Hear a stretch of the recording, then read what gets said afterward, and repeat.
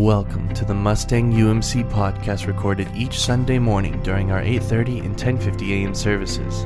We invite you to join us in praise and worship during that time, and our hope is that this podcast serves as an encouragement for you and for your family in your daily life.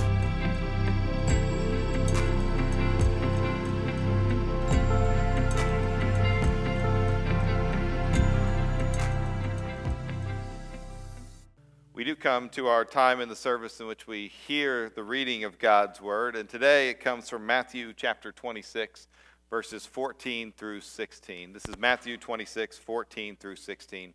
Let's give our attention to the reading of God's holy Word.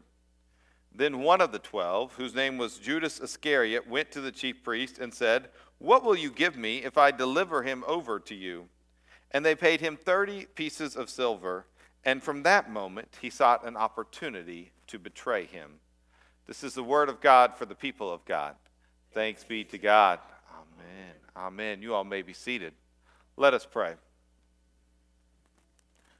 And so, Lord, we do thank you for your word. And, Lord, we pray that this word and all the word that we read and that we engage with will teach us and form us into the people that you desire us to be. It's in Jesus' name that we pray. Amen. Every hero needs a good villain. This is part of watching any of those sort of movies, is we kind of have to pay attention. There needs to be a worthy villain for a hero to overcome, right? And so I was thinking about some of our famous villains, right? You think about somebody like the Joker. There's been lots of different movies with the Joker, but Batman's arch nemesis, if you will. And then you have sort of this classic bad guy who just looks the part, Darth Vader, right? That just he looks and he sounds the part, and just sort of this menacing presence that the Jedi have to overcome. And then, of course, recently there's, of course, a real popular villain, Thanos, that he could just change the world with the snap of his finger. And that this villain had to be so bad that it took all the Avengers working together to overcome that. Now, sometimes when I watch movies, I'm paying attention to all sorts of different things, but I like people to do things for a reason that makes sense.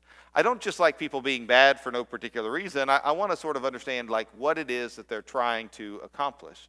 And so I think about like with Thanos, with his goal was to find balance in the universe. And though I didn't agree with what he did, I thought, well, at least he makes some sort of sense as to what he was doing. And I began to think about that as it relates to our Bible. I began to think about who are the villains in the Scriptures. And I was thinking, gosh, probably if we were to ask people, there would be two names that would just probably come up more than anything else. And one would be Satan, and the other would be Judas. Now Judas, to me, is really interesting because there's so little actually mentioned about Judas in our scriptures. Really, there's two things we know about Judas, is that he was one of the 12 disciples, and that he was the disciple that betrayed Jesus and turned Jesus over to the religious leaders and eventually the Roman officials. But I think we sort of have to ask ourselves, is like, what was Judas's motive? Why did he do what he did? Again, I like there to be some sort of rational reason for him to do what he did. And so one reason that we traditionally think about when somebody does something is because of money, right? And so we have this as part of our story, that in fact he turned Jesus in for 30 pieces of silver. Now 30 pieces of silver is actually significant for a couple of reasons. One is it was actually the price of a slave. In Exodus 21, we read this: "If an ox gores a slave, male or female, the owner shall give to the master 30 shekels of silver, and the ox shall be stoned." And so that was the price of a slave. But I sort of wondered, like, how much was this worth back then? What was 30 pieces of silver worth then? And so what we learn is, last week we talked about that alabaster jar and how the woman broke that open over Jesus and anointed Jesus. And that jar would have probably been worth somewhere in the neighborhood of $25,000 in our modern day equivalent. The 30 pieces of silver, the best that I could find, was somewhere between about $3,000 to $6,000 in modern day equivalent. A significant amount of money. If somebody gave you $3,000, you'd probably be pretty happy today. But it's not, I don't know if that's enough to be able to turn Jesus in and to really sort of risk everything over $3,000 to $6,000. And so then I thought, well, maybe revenge, right? I watch those shows. People want to do things because they hate somebody. They're mad at somebody. So maybe Judas had a revenge motive that I'm going to get Jesus back for something that Jesus did. Now, we can't really find anything that Jesus necessarily did. And it really seems like this motive falls short in Matthew chapter 27. Because in Matthew 27, verses 3 and 4, we hear these words. Then when Judas, his betrayer, saw that Jesus was condemned, he changed his mind and brought back the 30 pieces of silver to the chief priest and the elders, saying, I have sinned by betraying innocent blood. And so this is really fascinating, right? So here Judas is, and he just turns Jesus over, and then once Jesus gets arrested and condemned towards death, he's like, whoa, that's not what I wanted to have happen. Like, it would have made sense that if he thought that this was going to happen, he would have been followed through with it and said, oh, yes, well, this is what I wanted. I wanted Jesus to get what was coming to him. But he said, I have betrayed innocent blood. And he tried to do it over again. And so maybe revenge wasn't the motive that he was looking for. But maybe it's power. Oftentimes people do things because they want to be in power. They want to have authority. They want to have leadership. And this is actually the most interesting, and I think in a lot of ways the most logical of why Judas did what he did.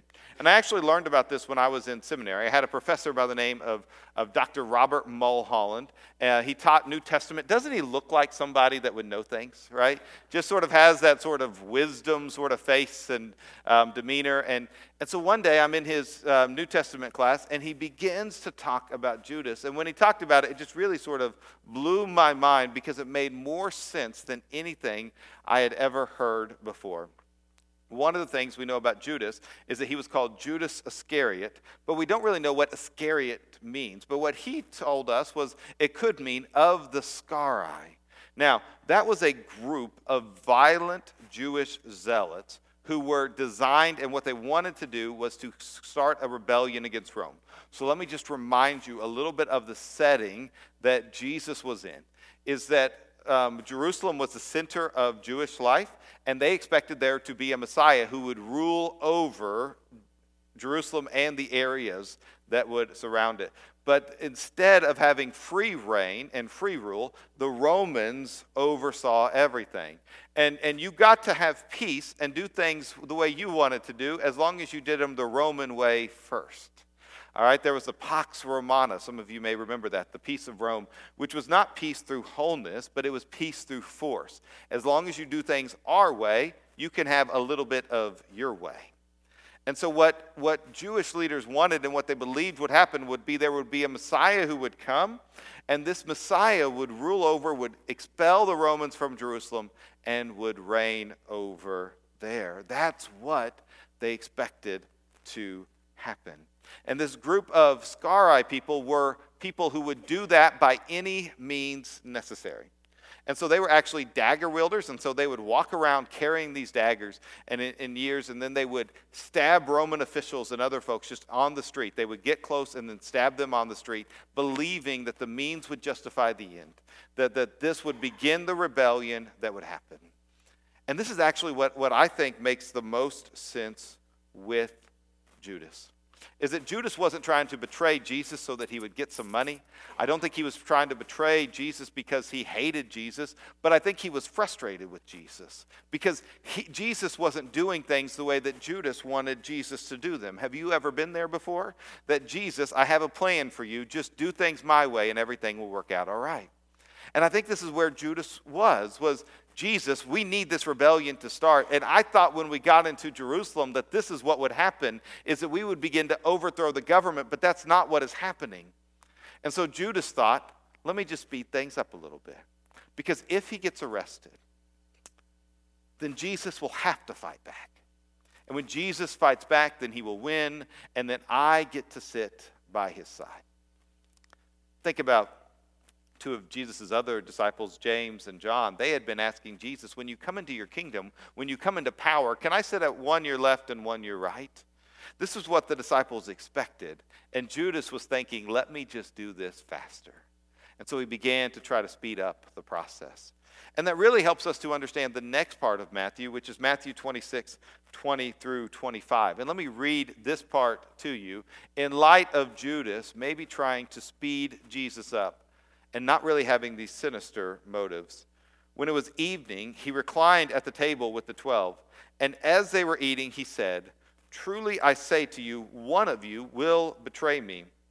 And they were very sorrowful and began to say to him one after another, "Is it I, Lord?" He answered, "He who has dipped his hand in the dish with me will betray me. The Son of Man goes as it is written of him, but woe to that man by whom the Son of Man is betrayed. It would have been better for that man if he had not been born." Judas, who would betray him, answered, "Is it I, Rabbi?" He said to him, "You have said so." I mean, isn't that interesting? That we already know that Judas has gone to the religious leaders and has already agreed to this payment. And then he's sitting around the table with Jesus and saying, "Is it I? Am I the one that's going to betray you?" And Jesus says, "You have said so." I mean, wouldn't Judas have thought like, "Oh, he's figured me out"? Actually, in the Gospel of John, Jesus tells Judas, "What you do, do quickly." And if this version of Judas is true, it almost seems like Jesus would wink at Judas and say, "What you do, do quickly. I know what you're doing. And in some ways, you're smarter than everybody else, because not only are you going to start the rebellion, but you're going to get money out of the whole thing." Is it I, Lord? I mean, this is what the disciples were asking. Is it I, Lord? In fact, we have Leonardo da Vinci's famous picture of the Last Supper actually captures that moment in which Jesus said, "One of you will betray me," and they were all wondering, "Is it I, Lord?" Now, I don't know. To me, that's one of the more fascinating things, not only in this scripture, but in scripture altogether, because human nature tells me that there would be a different question that would probably be asked, is that if we had a group of people around and somebody said, "One of you will betray me," we're not going to be saying, "Is it I, Lord?" We're going to be saying, "I think it's him," all right? Most likely it's her over there. She's the one who would do that sort of thing. So why is it that they, instead of saying, "Oh," pointing fingers, which is something that we so common do, that they began to look inwardly and realized it could be them? It could be them, and Judas didn't even realize that it was him. And so I think this really is the key question. Is it I, Lord? Not only did Judas ask that, but all the disciples asked. And it's a posture that I don't think that a lot of us have, because often we think about what other people might be doing, but we don't see ourselves as being capable in the same way. But here's what I believe, is that each of us, under the wrong circumstances, are capable of doing the exact opposite of what we believe we should do. Is that each of us, under the wrong circumstances, are capable of doing the exact opposite of what we believe that we should do. What we know better than. That if we're put into the right situation, it will happen. I have the privilege of doing weddings, and I always sit down with couples and do their premarital counseling, and they look at each other with these great, lovely eyes, and they don't see any faults in the other person, and all that other sort of wonderful things that happen. But what we do know is that marriage is really hard and difficult and painful at times, and really we end up hurting one another. We do things to our spouse that we never imagined that we could do. 25% of men commit affairs, 15% of women do. And when I ask people at premarital counseling, they never say that could happen to them. But actually, it is the awareness that it could happen to us that prevents those sort of things happening. One of the ways that I learned this was being a dad. I remember one night it was my turn. All right, Heather and I, we would trade off turns about overnight, and it was one of those 3 o'clock in the morning. It's just the worst time ever, right? Like, it's just awful. Like, why are you up at 3 o'clock in the morning, like, to take care of a baby, and that should be about it? And so it was one of those nights in which, I was tired from a long day, and, you just want to, when they wake up in the middle of the night, your goal is to get them back to sleep as quickly as possible for as long as possible, right? And so, so you go through the routine, you change them, you get the bottle, you feed them the bottle, you burp them, all those sort of things, and then it's just like, sleep, son. Like, you wish you could just hypnotize them. Sleep. But for whatever reason, this morning, that morning, Micah wouldn't go to sleep. I did all the things that I was supposed to do. So, I got more milk, and you gave him more milk. I burped him a little bit more, and I began at 3 o'clock in the morning to get angry at this child for all he was trying to do was communicate something, but I didn't know what it was. And maybe all he wanted was just to be held by his dad. And all I wanted was for him to go to bed so I could go to bed, right?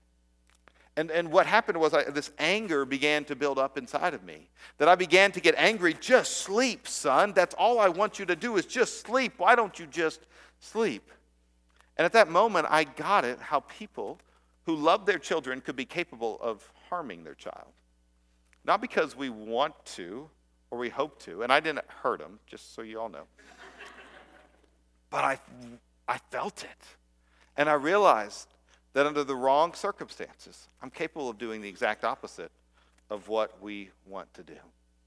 And I think that a lot of times we can find ourselves in that. And a lot of times fear and anxiety drive us to do things we don't want to do. So maybe at the beginning of the week, you saw people going to emergency pick up toilet paper, and you thought, I would never be that person. But by Friday, when they brought out the big pallet at Walmart, you were there to scoop it up, all right? So Monday, I would never be the person. But by Friday, under the wrong circumstances, we're that person, right? And so one of the things that we have to realize is we're capable of doing the things that we don't want to do. And that just because we spend a lot of time with Jesus, it does not mean that we will automatically act like him or be like him. Judas spent years walking with Jesus, seeing Jesus, hearing Jesus, watching miracles being done, and then he goes around and betrays him. And it doesn't think that Jesus is moving in the right way. And I don't think that we are immune to sin because we come to church, because we read our Bible, because we pray. But in fact, we have to realize that we as humans are prone to wander. I think about that song, Come Thou Fount of Every Blessing. And in that song, it talks about that prone to wander, Lord, I feel it, prone to leave the God I love. Is that as humans and even as Christians, we have a tendency to wander away from God. And because of that, we need to realize that all of us could be like Judas and betray Jesus. So if we're prone to wander, the first thing we have to realize is that we are capable of doing things that we don't want to do. Doing things that we know we shouldn't do, doing things that don't make sense, that under the wrong circumstances, all of us are capable of betraying Jesus, of betraying our loved ones, of acting in ways that we're not, that we are prone to wander, and that we are all capable of doing these awful things. But also we have to understand that there is darkness and fear at work. Is that we do live in a world of flesh and blood, but there's also this spiritual battle that we can't always see. Jesus was tempted by Satan, and Jesus cast out demons. I don't always understand those worlds, but I believe in them. And that there is darkness that is around us in a spiritual sense. All right? But also there is darkness around us in fear. And one of the things that I see in the midst of this, and there's lots of, I don't always know the best way to respond in this pandemic situation, but I know that fear is not where God wants us to go. But it's easy to be caught up in fear. It's easy to scare others and to be afraid ourselves. That's why throughout Scripture it says, do not be afraid, do not be afraid, do not be afraid. And so we walk as people who we are prone to darkness and fear. And so many people make decisions based on fear. And I don't want to be that church. I don't want to be that pastor. I don't want to be that person who makes decisions based on fear of other things. But instead, I want to trust in the hope of Jesus Christ and believe that his light can cast out all darkness. The other thing that we have to realize is that our basic motivation, our basic tendency is selfishness. Is that at the end of the day, we all are prone to wander, prone to wander towards our own choices and our own choosing, that you and I are selfish people. One of the ways that I know this is, again, being a parent. I saw selfishness just sort of grow up naturally. And I see that in myself sometimes. There are some times in which my children, they may be doing something that they're not supposed to do, but I'm more bothered because they're ruining me watching sports, which won't happen for a while now. But I'm more upset that they interrupted me than what they did to one another. We're selfish. Somebody asked me, Aaron, how do we get people to come to different events or other such stuff? And I said, the first thing we have to do is we have to make sure that people know how it's good for them. That because we're making decisions based on what is in our best interest. And so we're prone to wander. We're prone to be selfish. We're capable of doing awful things. There's a world of darkness and fear all around us. And we often choose ourselves over other people. But the good news is that there's hope. That this doesn't have to be our reality for our world of following Jesus. But in fact, I think there are some ways in which you and I can move forward. The first thing that we have to do is that we have to be humble. And that we have to have a humility for ourselves. Is that we have to always realize, again, that we are capable of doing these things. And even be watching about when we might be taking steps in a direction we don't want to go. It's easy for all of us to lie to ourselves and to justify our own behaviors. All right? And so that sometimes we can be like, well, it wasn't that bad because of X, Y, Z and A, B, C, and we begin to put a whole list of excuses for ourselves. But part of what we are called to do as a people of God is to be humble, and that we seek humility for ourselves, and that we say, God, can you help me check my motives? Maybe I had the right motive on Monday, but by Thursday I had the wrong motive. And as it built along, just because I started down the right path doesn't mean I stayed on it. And so we have to continually seek humility for ourselves. The next thing that we need to do is it really involves other people, is we need honesty from others. We need people who will speak honestly to us. I had one leader who said, Aaron, one thing I ask everybody to do is find somebody who will tell you the truth and they're not afraid of it. We all need people in our lives who will not be afraid to tell us the truth and will let us know, Aaron, you messed up there. Or, that wasn't the right thing to say. Or, what, you think that outfit looks good, but it really doesn't, right? We need these people who are honest with us. And what happens is that sometimes we don't allow ourselves to other people to be honest with us. There was one time I worked with a leader, and none of us were able to talk to this person about some deficiencies or other things because there wasn't a culture of being honest with one another and a culture of being honest with this person. They wouldn't be able to see it. And so I want to be a part of a group of people and part of a church in which we're honest with one another. And that we can have these conversations because all of us have blind spots. There are all things that I can't see that maybe some of you can see. All right, and we need to be honest with one another. So are you putting yourselves in position in which people can speak honestly with you and you don't react negatively to them? It's not always the easy place to be, but it makes all the difference in the world. One of the things that I particularly enjoyed one Sunday was there was a lady, she'd been coming to church for a while. This is before I got here. But she never said a word. Like, she'd just come to church and then she'd leave. And then so one day she comes to church, and then I'm standing out in the hallway and I'm greeting people. I shook hands with people that day, but I'm shaking hands, and she comes by and she says, "I didn't agree with your sermon." And I said, "Well, tell me more." And so she began to tell me a little bit more, and it was just such a gift that she was able to communicate that to me. And that she felt that even though we didn't have that great of a relationship, that she felt she could be honest with me, and that makes me better. And I think that's what we do, is when we find a culture of trust, that we are allowed to be honest with one another. But the most important thing that for us to move forward is it does take ourselves, it does take others, but most of all, it takes help from the Holy Spirit. Is that you and I, because we're battling stuff that's not just flesh and blood, but we need help from the Holy Spirit to move forward. That we need God to come and give us clarity and wisdom about what to do next. Is that sometimes we don't know what the path looks like, but all that God is going to give us is one step of faith, one day at a time. And we need His help to guide and to walk us that way. And so if you want to move forward, then that's what we have to do. We have to have humility for ourselves. We have to have honesty from other people. But most of all, we have to have help from the Holy Spirit. And say, Lord, what is it that you want me to do today? Lord, how do I take the next step of faith? Lord, I'm feeling anxious about this. I'm feeling afraid. This darkness seems to be around me, and that's when the Holy Spirit will help. And so we have to do that every day. It's not enough that I did it yesterday, but I have to do it today as well. And so day by day, I seek God, and I say, Lord, help me.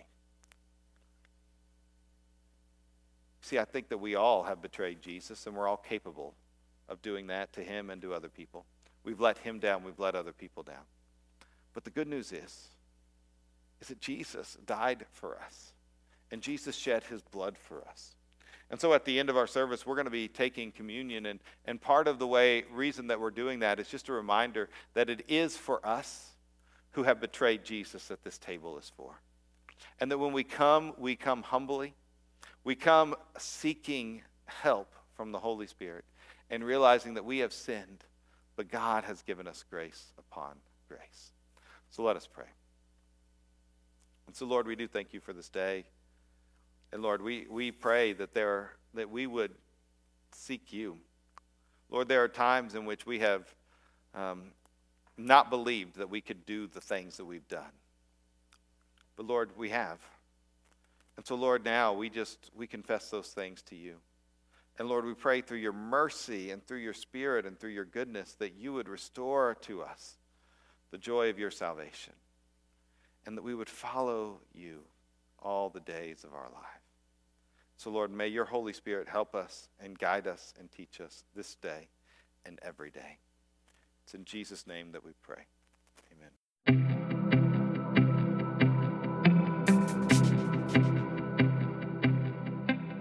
Thank you for listening to the Mustang UMC podcast. Once again, our services are at 8:30 and 10:50 a.m. every Sunday morning, and we would love to see you there. For more information about the Mustang United Methodist Church, please visit us at mustangumc.org or email us at office@mustangumc.org. That is office@mustangumc.org. We hope you enjoyed.